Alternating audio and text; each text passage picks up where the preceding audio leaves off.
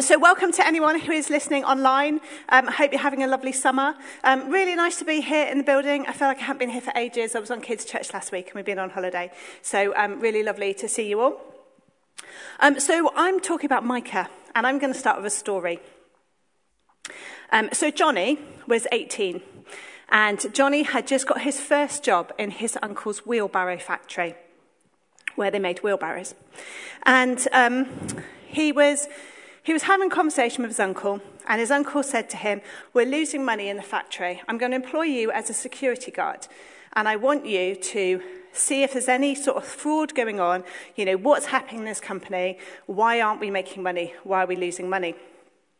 And so he shadowed the other security guards for a few days. And, he noticed this old guy, Bob. And every day, Bob went out of the factory with a wheelbarrow, and in his wheelbarrow was a box. And he said to the other security guards, "What's in this box?" And they didn't seem to know. And so he said, "Okay, I'm gonna have a look at what's in this box." And so he said to Bob, "What's in your box?" And Bob said, "Oh, it's nothing really. It's not important." And he said, "You know what? What's in the box? Can I have a look?" And he looked in this box. He said it was sawdust. And he said, "Why have you got sawdust in this box?" And Bob said, "Well, I work really hard, and I want to show my grandkids how hard I work. So when I do all the cutting from what I do, I gather it up, I put it in a box, and I have this little box of sawdust, and I say to my grandkids, this is how hard I've worked." And he's like, "Okay, it's a bit odd, but, let him go." And so he had his next review meeting with his uncle, and in his next review meeting, his uncle says, "Look, we're still losing money, the factory's really not working. There's got to be some fraud out there, you've got to find it." And he can't really think of anything, but he thinks, right, I'm going to go back and look in this box. And next time he sees Bob go out with this wheelbarrow and this box full of sawdust. And he pokes around in the box and he thinks, okay, I can't find anything. I can't find any money or anything hidden in this box. And then he has his next review meeting. And at his next review meeting, his uncle says, "I'm really sorry, Johnny. I'm going to have to close the factory. We've lost all our money. That's it. That's the end of it." And Johnny's really sad. And 20 years later, he's working as a hospital porter. And, he's just about doing his job. And he sees this really old person come in on his kind of last legs, his kind of, basically coming into hospital to die. And he recognises him. And he says, "Bob, do you remember? It's me, Johnny. We worked together at the wheelbarrow factory." And Bob says, yeah, I remember you. And Johnny says, "Yeah, I remember you always had that wheelbarrow, and in that wheelbarrow you had that box, and in that box you had the sawdust." He said, "What was all that about?" He said, "We had to close that factory. It was so sad. That was like, my first job and everything. And, we never found out what happened." And Bob looks at him in the eye, and he said, "Well, there was lots of fraud going on." And Johnny said, "No." And he said, "Well, every day I walked out with a wheelbarrow." I like that story, and a colleague told it to me. And one of the reasons I like that story is sometimes we can become so focused on this kind of small little box that we miss the big picture. And I think that's the same for the book of Micah. Sometimes we kind of look at what other people are doing. Last week, Pete spoke about climate change. We can look at what companies are doing or not doing in government. And actually, we miss the picture of, kind of what's going on under our noses. So if we can have the next slide. So Micah is a book in the Old Testament. It's towards the end. And I'm not going to do a big overview of it. I'm just going to give you a bit of history and then focus on a particular verse. If you do want to know more about it, the Bible Project do a 6-minute, 47-second video, which is very good. It gives a very good oversight, a little animation, and it tells you all about it. So if you have any books in the Bible which you think, actually, I don't really understand this Bible, I don't understand this book, where it's going, it all seems doom and gloom and judgment, then I highly recommend the Bible Project. Next slide, please. So Micah is a prophet from a small agricultural town just southwest of Jerusalem, and his ministry overlaps with Isaiah. So Micah's message is basically telling people to listen to God. He's telling the leaders to listen to God. He's telling the prophets, the false prophets, to listen to God. And he's saying, look, this is the time to listen. And much of his judgment is addressed to the capital cities of Judea, Israel, Jerusalem, and Samaria. And their leaders were practicing this kind of false doctrine, which led to a real false understanding of who God was and what the character of God was. And what it meant was that lots of women and children were being mistreated. There was real unjust business practices, and there was exploitation of the poor, many of whom were kind of from small rural villages like Micah. And he was calling out in his book and saying, look, the rich are living in luxury and the poor are marginalised to pay for their lifestyles. Next slide, please. And Micah is particularly known for one verse, which is Micah 6:8. And he genuinely wants to know what God requires of him. He's prophesying that judgment is coming, and he says, what can we do to make it right with you? Do you, at the time people were sacrificing their children. He says, do you want our firstborn children? Do you want our money? Do you want our most prized possessions? And God says, no, not your gifts, your words, or even your most prized possessions. I want you to do justice, to love mercy, and to walk humbly with me. And it's really interesting when we look at our world today, because it was written in 5th century BC. But actually, when we look at our world today, the rich are still living in luxury, and the marginalised are suffering to pay for that. So I'm sure you are aware that at the moment it feels like we're all in drought. We've got what they call a false autumn, where the leaves are coming off the trees because they are conserving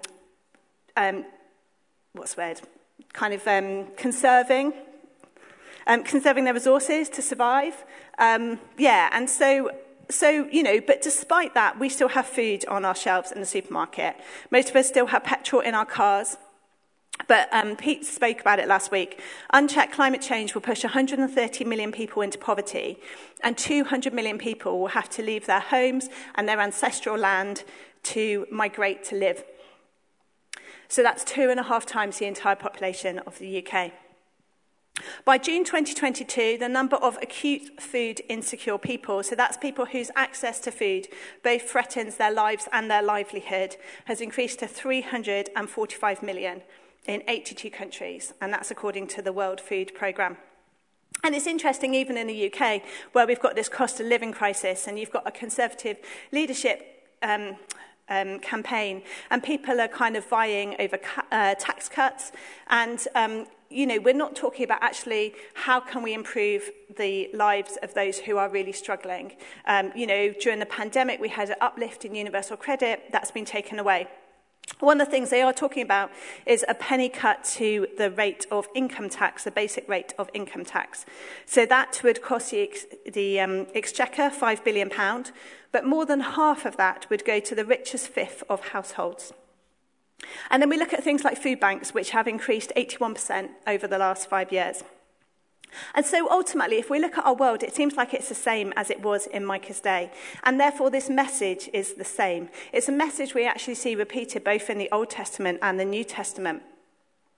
So one of the questions which is asked many times in Scripture, where the young ruler comes to Jesus and he says, "Teacher, what good thing must I do to inherit eternal life?"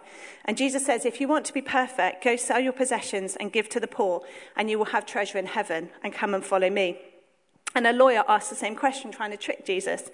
And he says, "Love God with all your heart and your soul and your mind, and love your neighbour as yourself." And what I love about this, and the kind of tie between the Old Testament and the New Testament, is actually God's calling us to be part of this consistent story. With the Israelites, he was saying to the Israelites, this is what you need to do. You need to act justly, you need to love mercy, you need to walk humbly with God, walk with God. And then Jesus comes along and he says, actually, this is for everyone, this is for all of us. It's not just for, the Israelites and the Jews, it's for all of us, and we're all called into this story. So next slide, I think. So act justly. So I found this really interesting. I've been a Christian for a long time, and it was only recently that I learned that actually the words that justice and righteousness are so interlinked that actually they can often be translated as one or the other. So Romans 6:13 says, "Do not offer any part of yourself to sin as an instrument of wickedness, but rather offer yourself to God as those who have been brought from death to life, and offer every part of yourself to him as an instrument of righteousness. An instrument of righteousness is, I find it a little bit woolly. What does a kind of an instrument of righteousness actually mean? Does it mean we're kind of more right than people? We're better? But if we have the next slide, if we substitute that language, then actually it says, do not offer any part of yourself to sin as an instrument of wickedness, but rather offer yourself to God as those who have been brought from death to life, and to offer every part of yourself to him as an instrument for justice. And I just think that's really amazing. An instrument for justice. What does it look like if we are an instrument for justice? And this word which is used in Micah 6:8 is mishpat. It's a Hebrew word, and it talks about kind of rendering a just decision in court. So it's not about adhering to the letter of the law, kind of what is the minimum standard we can do, but it's about the spirit of the law. You know, it's about holding our community to God's standard. And the other word, which is similar, which is not used in this one, but excuse my Hebrew, it's something like teshdakuf, which actually means just. And it expresses the idea of honesty, justice, and community loyalty. So when we're talking about justice, we're talking about justice in our communities. We're talking about justice not for us as an individual. What does justice look like for me? But what does justice look like for us as a community and a wider community? So next slide, please. I don't know if you know who all these people are. So on the left, we have Jack Munro. Jack Munro is a poverty campaigner and food blogger. She started a blog, I don't know, at least 10 years ago, when she had about 30p a day to live on. And her son said, I don't want to eat this. I want to eat burgers like my friends do. And she literally got a can of kidney beans and some cumin and an onion, and she made burgers. And she looked at how you could make food from really basic ingredients, but really healthy and nutritious food. And she's been doing this for years and years and years, and she actually has a real voice. People really listen to her. She has a number of articles in papers and stuff, but she still relatively lives in poverty herself. She donates all the proceeds from her books to the Trussell Trust. She's a very impressive person. On the right, we have Martin Lewis. So Martin Lewis started as a consumer journalist and, kind of told people how to buy cheaper Sky subscriptions and that sort of stuff. But actually, he's been running this website for years called Money Saving Expert. And he's now got into this position where he's just looking at the cost of living crisis and going, this isn't right, and helping hold the government and hold regulators to account. At the bottom, we've got Greta Thunberg, who I'm sure most of you know, who is a climate change activist and has spoken at platforms across the globe about climate change and what we need to do and our responsibilities as individuals and business and government. And then finally, we have Marcus Rashford, who is a football player for Man City, who earns millions, but, is a real advocate for free school meals and ending holiday hunger and speaking up for, those who really struggle with food poverty.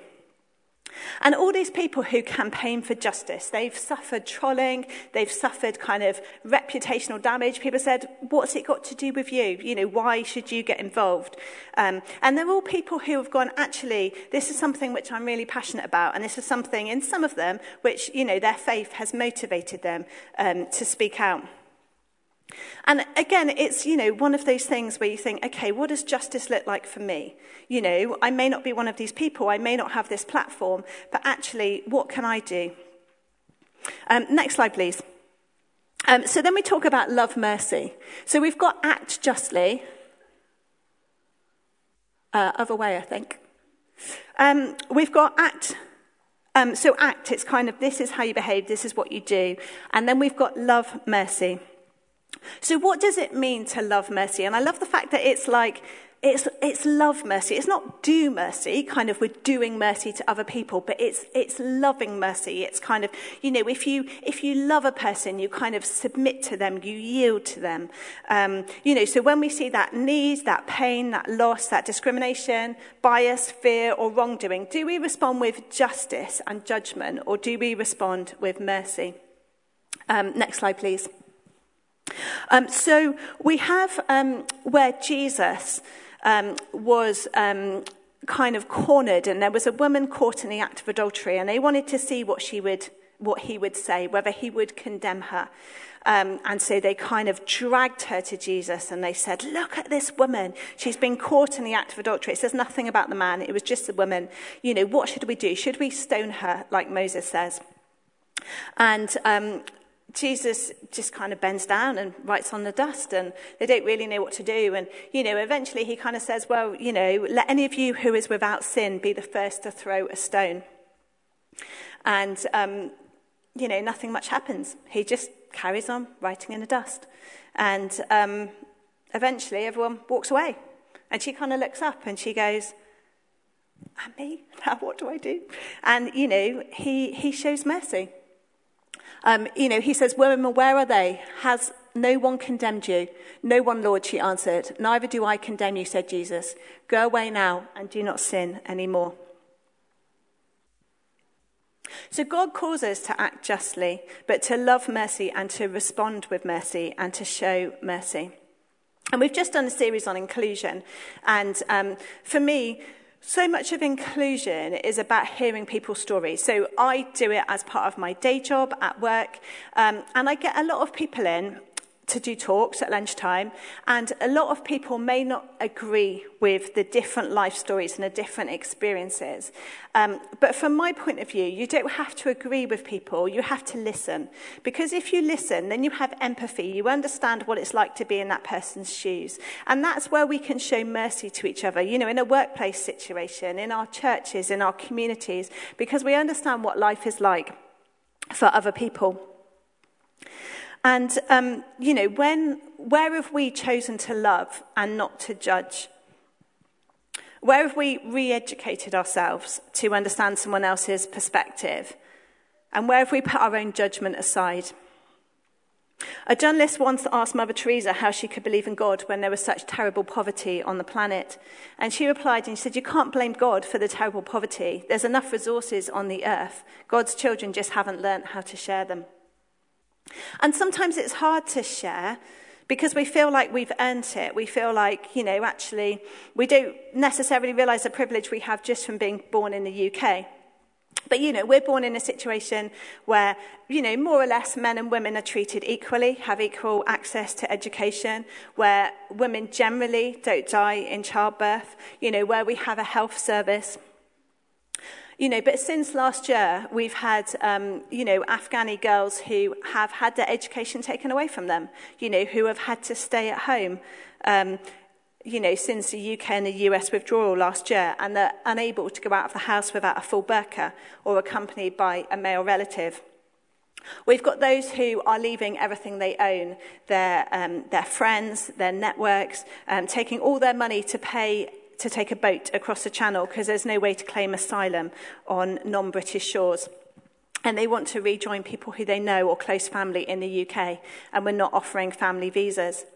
And it's interesting what mercy looks like in those situations, because so often we kind of think it's okay, but we don't really think, actually, what privilege do we have ourselves? And what does mercy look like in our supermarket choices, our free time, our conversations with friends and colleagues, what we read and how we challenge what we read, our support for those who have different lifestyles? Are we merciful? And then the next slide is about walking humbly with God. And I really like this idea of walking humbly, because it's not about just being humble. It's about walking. So when you walk, you put one foot in front of another. It's an active journey where you have to keep going. And it's quite hard to keep going. But it's not just walking, it's walking humbly with God. So actually, we're not walking humbly alone. We're not doing this whole journey of justice and mercy and humility alone, but we're doing it with God. And next slide, please. When we say the word humble, I think humble has quite an interesting idea in our society, because most of the stuff about being humble, it's about promoting ourselves, whether it's on social media or kind of ideas or on LinkedIn or kind of to get your next job. It's all about kind of making ourselves look good. And I found this quote which said, biblical humility means believing what God says about you over everyone else's opinion, including your own. So what does God say about us? Well, God says that you are a loved child of God. He says that he delights in you. He says that he cherishes you. He says that you are protected, that you are under the shadow of his wings. It requires embracing who you are in Christ over who you are in the flesh. To be biblically humble is to be so free of concern for your own ego that you unreservedly elevate those around you. And C.S. Lewis says the same sort of thing. He says, humility is not thinking less of yourself, it's thinking of yourself less. And therefore, it's really standing up like those faces which I showed earlier, kind of standing up for justice against the flow and responding with love and not with fear. Sometimes fear can be the thing which stops us loving, but responding with love to all and then walking in partnership with God. And managing to do all of this without worrying about what others think of you, without your own reputational consequences or financial consequences, and also letting others' journeys and ideas and experiences be heard, and sometimes that is at the expense of our own. And that's a challenge from Micah, really. It's a sit up and listen. It's sit up and listen. Look at what's going on around you. Don't just focus on something so small that you're missing the kind of bigger picture. But actually, what are we doing to do justice, to love mercy, and to walk humbly with our God? I'll pray. Father God, we thank you for this challenge, Lord, and we thank you that we don't do it alone. God, that we do it with you. You are a God who we walk with. And Father, we just pray for all the situations which we're in, God. God, help us to act justly, God. Help us to love mercy, to love those around us, God, to be you. Like you were there with the woman who was caught in the act of adultery, who did not condemn. Help us to love mercy. And help us to walk humbly, God. Help us to be so secure of who we are in you, because we know that we are loved by you, God, that we are able to follow you and to do what you've called us to do in all situations. In Jesus' name, amen.